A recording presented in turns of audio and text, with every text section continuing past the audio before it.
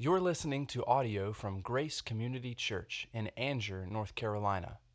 More information about Grace Community Church can be found at graceccnc.org. Good morning, Grace family.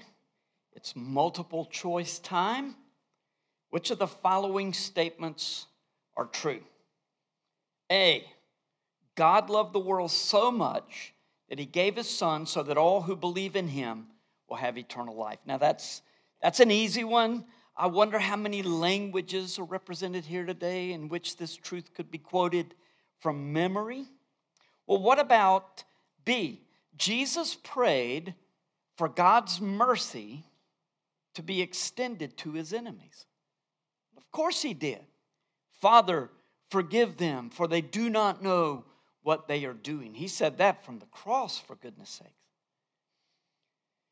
Well, then how about C? Jesus made a distinction between those who believe him and those who do not, praying for his followers, but not for those who do not follow him.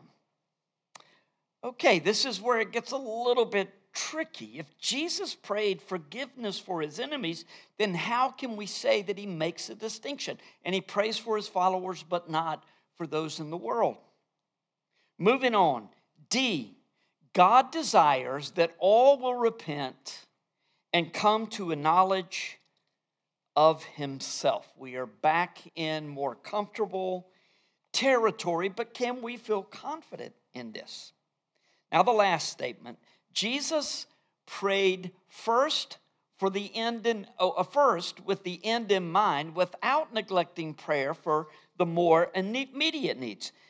This is typically backwards from how we pray. We will usually ask first for our immediate needs and then tack on at the end, nevertheless, God's will be done. We have a model for that.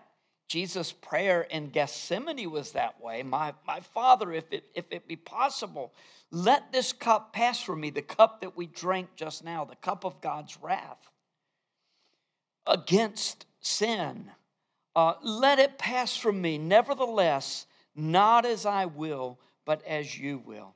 Typically, though, in the prayer that we know as the Lord's Prayer, John 17 is what many consider the Lord's Prayer, but the one that most people say, well, the Lord's Prayer, our Father who art in heaven, hallowed be your name. And you know how it goes. Your will be done on earth as it is in heaven. Your will be done, kingdom come, on earth as it is in heaven. Or I got those two phrases backwards.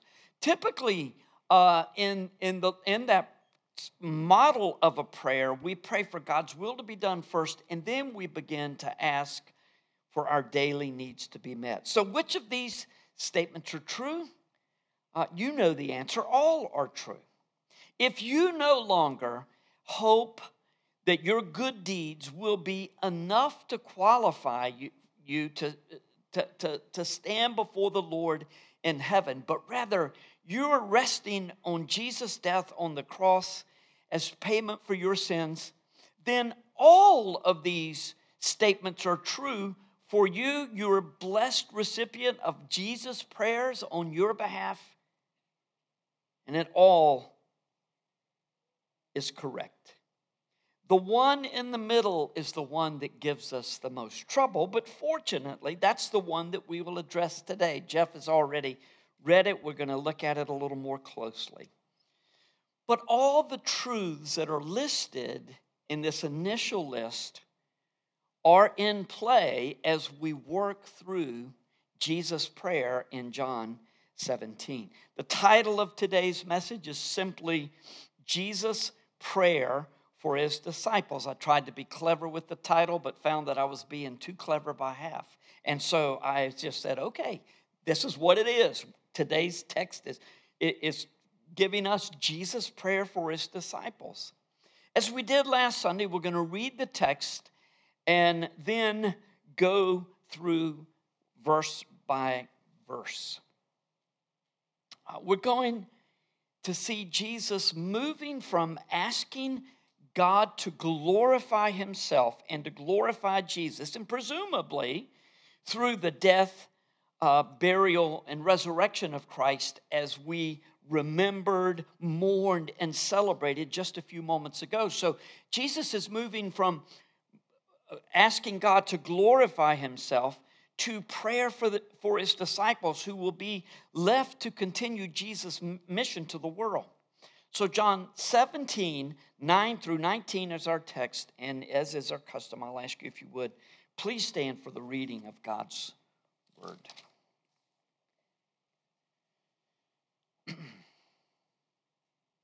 Jesus begins by saying, I am praying for them, and he's talking about his disciples. I am praying for them. I am not praying for the world, but for those whom you have given me, for they are yours. All mine are yours, and yours are mine, and I am glorified in them. And I am no longer in the world, but they are in the world, and I am coming to you. Holy Father, keep them in your name, which you have given me, that they may be one, even as we are one. While I was with them, I kept them in your name, which you have given me. I've guarded them, and not one of them has been lost, except the son of destruction, that the scripture might be fulfilled. But now I am coming to you, and these things I speak in the world, that they may have my joy fulfilled in themselves. I have given them your word, and the world has hated them, because they are not of the world, just as I am not of the world. I do not ask that you take them out of the world, but that you keep them not from the world, but from the evil one. They are not of the world, just as I am not of the world. Sanctify them in the truth. Your word is truth. As you sent me into the world, so I have sent them into the world. And for their sake, I consecrate myself, that they also may be sanctified in the truth. The word of God for the people of God. Thanks be to God. Thank you, and be seated. Well, we're going to begin with a bang in verses 9 through 11 with Jesus praying for his disciples, but also making the point that he was not praying for those who did not follow him. He was not praying for those in the world, or not praying for the world. As we mentioned last week, Jesus was praying for God's will and purposes all through this prayer. He's praying a lot about mission. He's praying for God's will and his purposes to be accomplished in the world. But now, verse 11, Jesus would be leaving the world while the disciples remain behind to complete his mission. I doubt these are the men you would have chosen to turn the world upside down. These are just not the guys that we would have thought would turn the world upside. Thank the Lord. That ought to be encouragement for every one of us. That God uses us according to our faithfulness, according to his plan, which brings glory to him, not to us. It was exactly the right group, and Jesus prayed that he would be glorified in them, and that they would carry on in Jesus' absence, as we are going to see when the prayer continues. I've thought much during the preparation of this message this week about how unworthy I am and how gracious Jesus has been to me. Oh, the mercy of the Lord ought to be seen in this tender prayer for the ones that he loves so dearly. Some say that when Jesus made the distinction between his followers and the world, he was only praying for the mission that would be accomplished to which the world was opposed. So he couldn't pray for the world because these were the ones who were going to accomplish his mission. We know that the disciples were taken out of the world and placed into God's family, as were we. So it cannot be that Jesus was saying, I hate the world, but I love those who follow me. We came out of the world. John 3:16, God so loved the world that he sent his only son.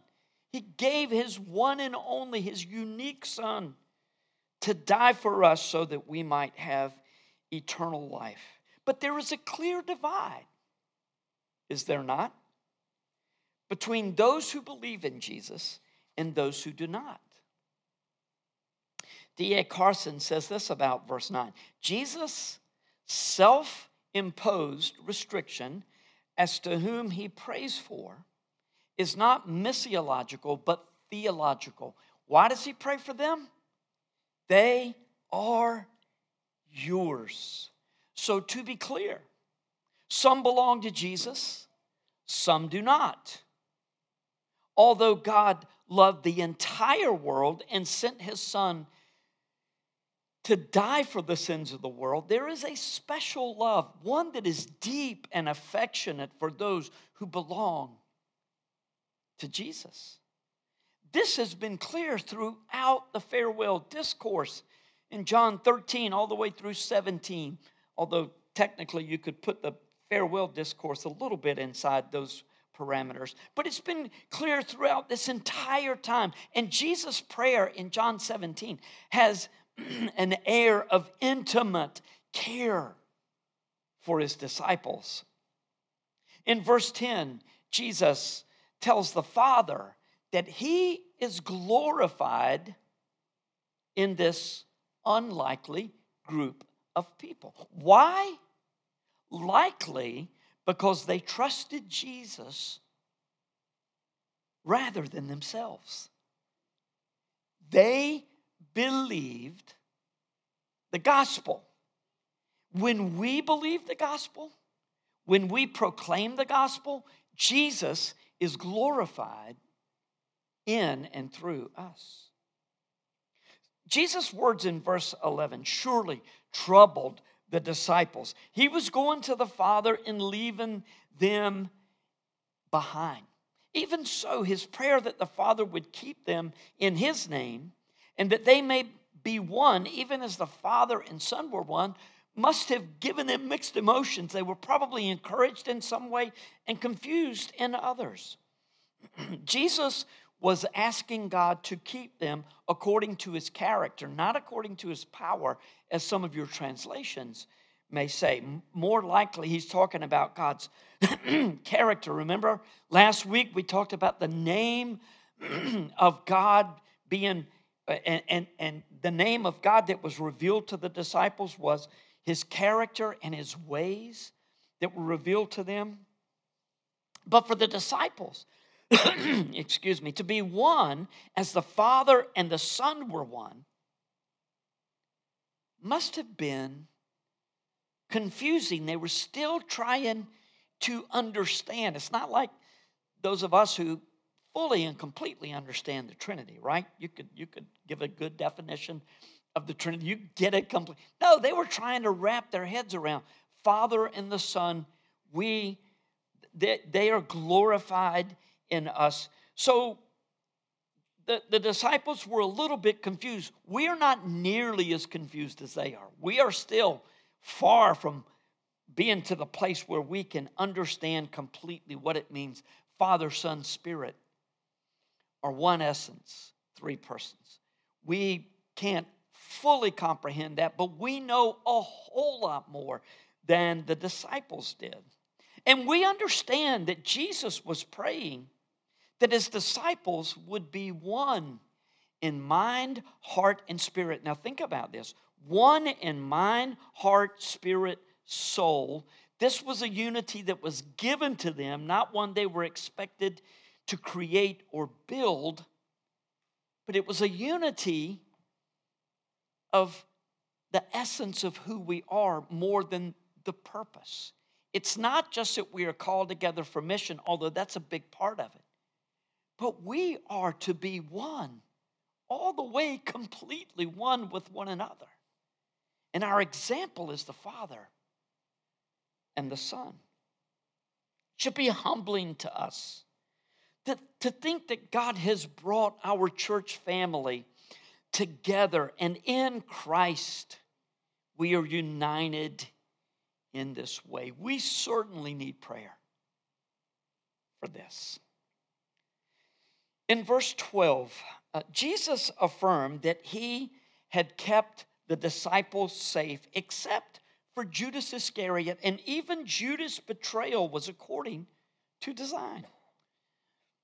This also should be a comfort to us. We are kept by the Father's love and care. That's a comforting thought, but it can quickly become unsettling when we think about those that we love who have walked away from Jesus. And I'm sure this hits a tender spot for many of us. God is sovereign, though, and it's not up to us to keep others in the fold. And when they walk away, it is up to God, not to us, to bring them back. Of course we're going to pursue them. Of course we're going to talk with them. Of course we're going to pray for them. But prayer may be the most effective thing that we can do for those who one time understood Scripture in the same way that we do, and they say, I don't believe that anymore. It's not that we can become a little bit more clever and convince it. No, it's God who is going to draw them back. There's no joy apart from Jesus, and sooner or later, many who walk away recall the blessings of their Father's home, just like the prodigal son. And they walk back to the place that they left. And when they come back, they find that the Father's arms are open and waiting to welcome them home. The great privilege that is ours as recipients and guardians of the gospel. We're recipients and guardians of the gospel. And that privilege is accompanied with a burden.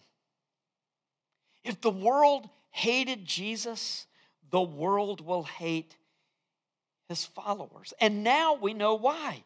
We have received God's word. It's been revealed to us. And the world hates the truth of the gospel. The world seeks after recognition and control and power. And when you think about it, the first word of the Christian life is found in the first beatitude. Blessed are the poor in spirit, for theirs is the kingdom of heaven. Or blessed are the humble. Blessed are those who see no goodness in themselves that would give them confidence that they might stand before God based on their own merit. Blessed are those whose only hope is in the Lord.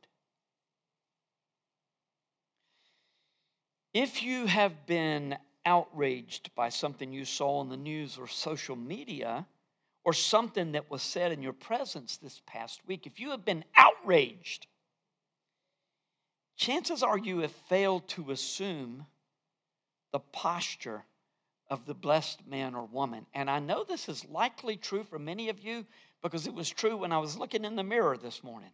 And I'm thinking, you've just been outraged. Outraged. I try not to use certain words, but I assume the spirit whether I actually use the word or not. If you are outraged by something that someone said 25 years ago, or by a careless comment that someone makes, you will be loudly cheered by those on your side. But blessed of the Lord, I don't see it in this verse.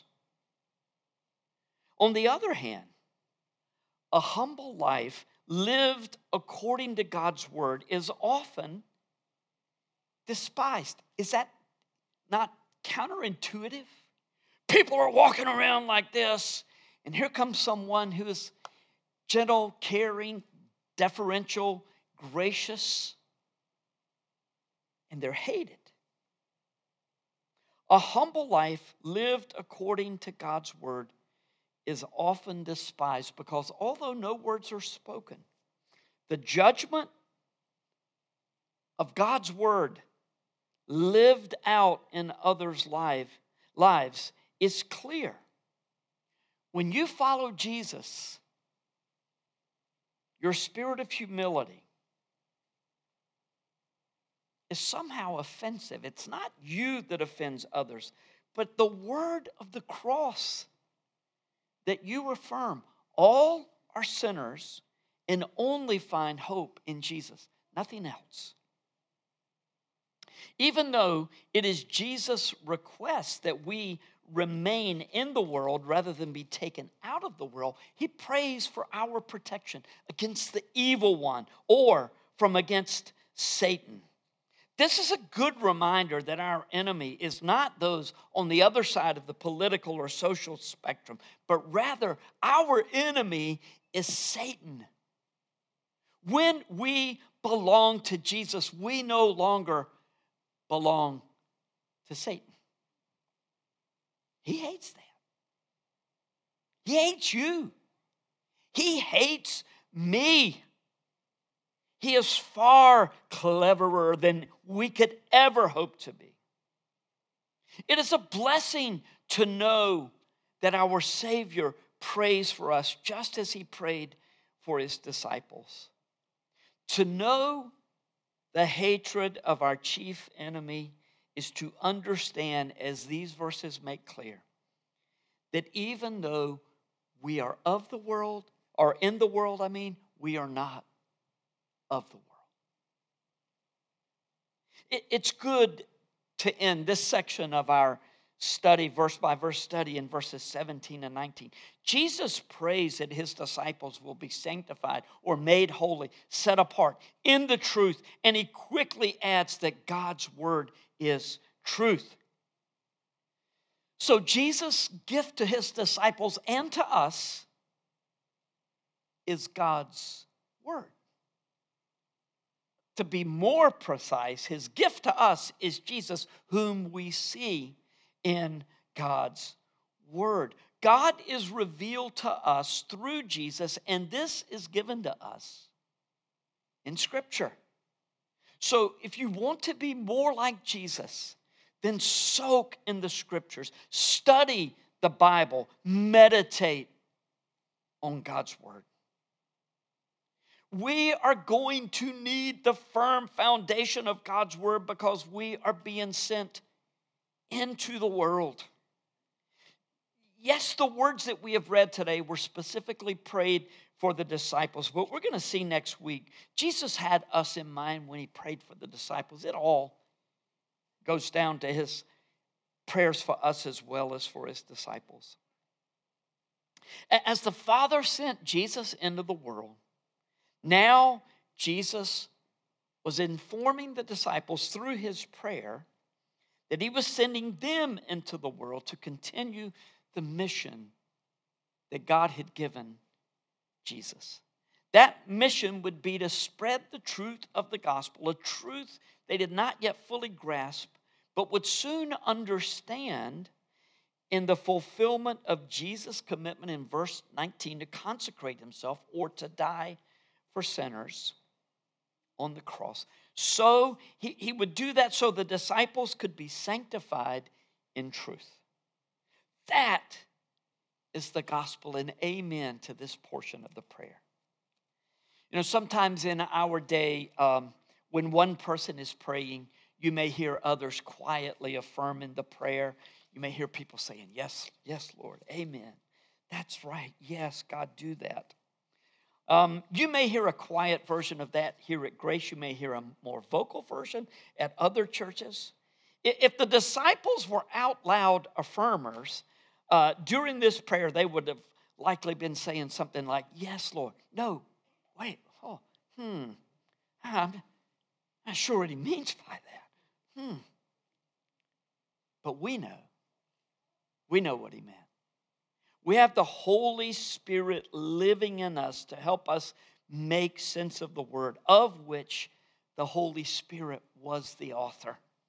Therefore, it is right that we apply the truth Jesus intended for us to receive from this prayer. And while we could have 25 points, we're going to limit our focus to 3 takeaways here at the end, beginning with, first, God makes a distinction between his followers in the world.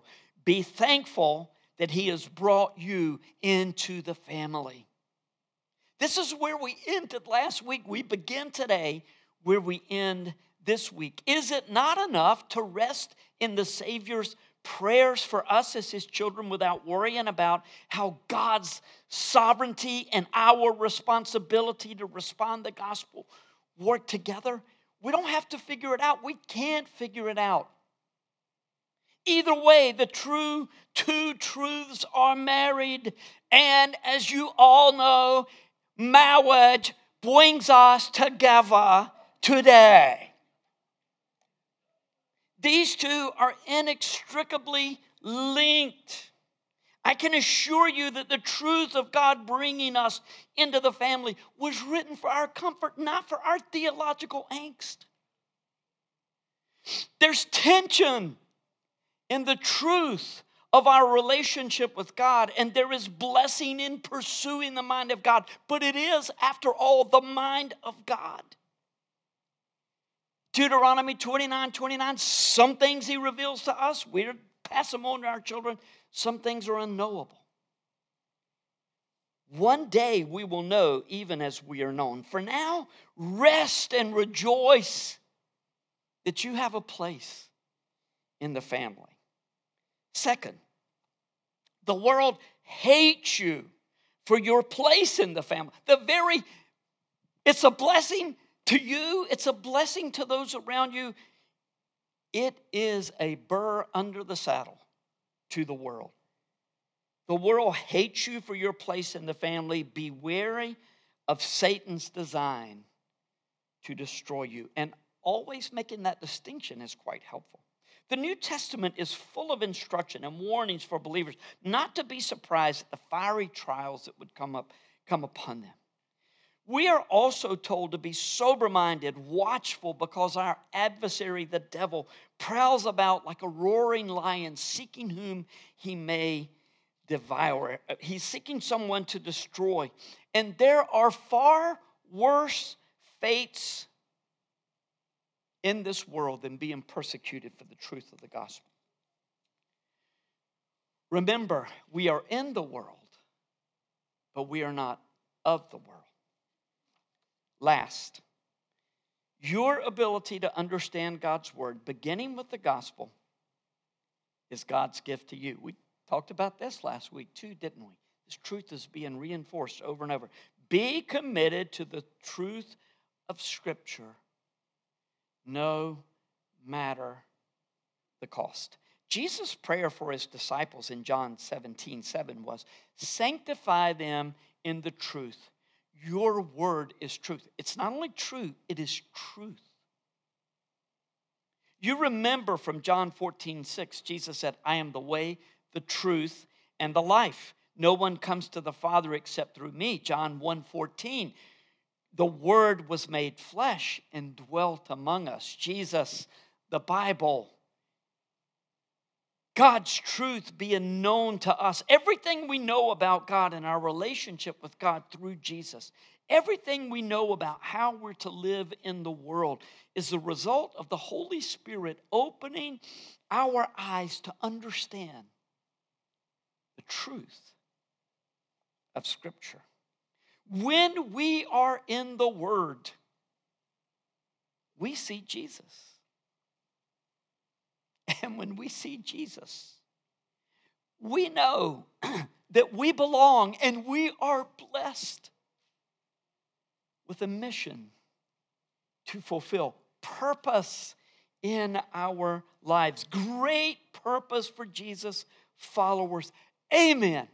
But as you serve the Lord like Martha, do not fail to sit at Jesus' feet like Mary, with God's word in your lap. And as you sit, learn from Him. Let's pray. Well, Father, our hearts are greatly encouraged in this word that you have given to us through Jesus' prayer as recorded in John 17. Lord, may that be what fills our heart and mind this day. Even though Satan rattles his saber and threatens us and mocks us and laughs at us, may we know the love of our Savior. May that love sustain us and thrill us and spur us to good works, especially toward one another. Thank you for giving us Jesus. Thank you for giving us one another. We yield ourselves to you all over again this day, and even moment by moment. We love you, Jesus. It's in the name of our Savior, dear Father, that we pray. Amen. Thank you for listening to audio from Grace Community Church, located in North Carolina. Feel free to make copies of this audio content to share with others, but please do not charge for those copies or alter the content in any way without permission. For more information about Grace Community Church, go to graceccnc.org.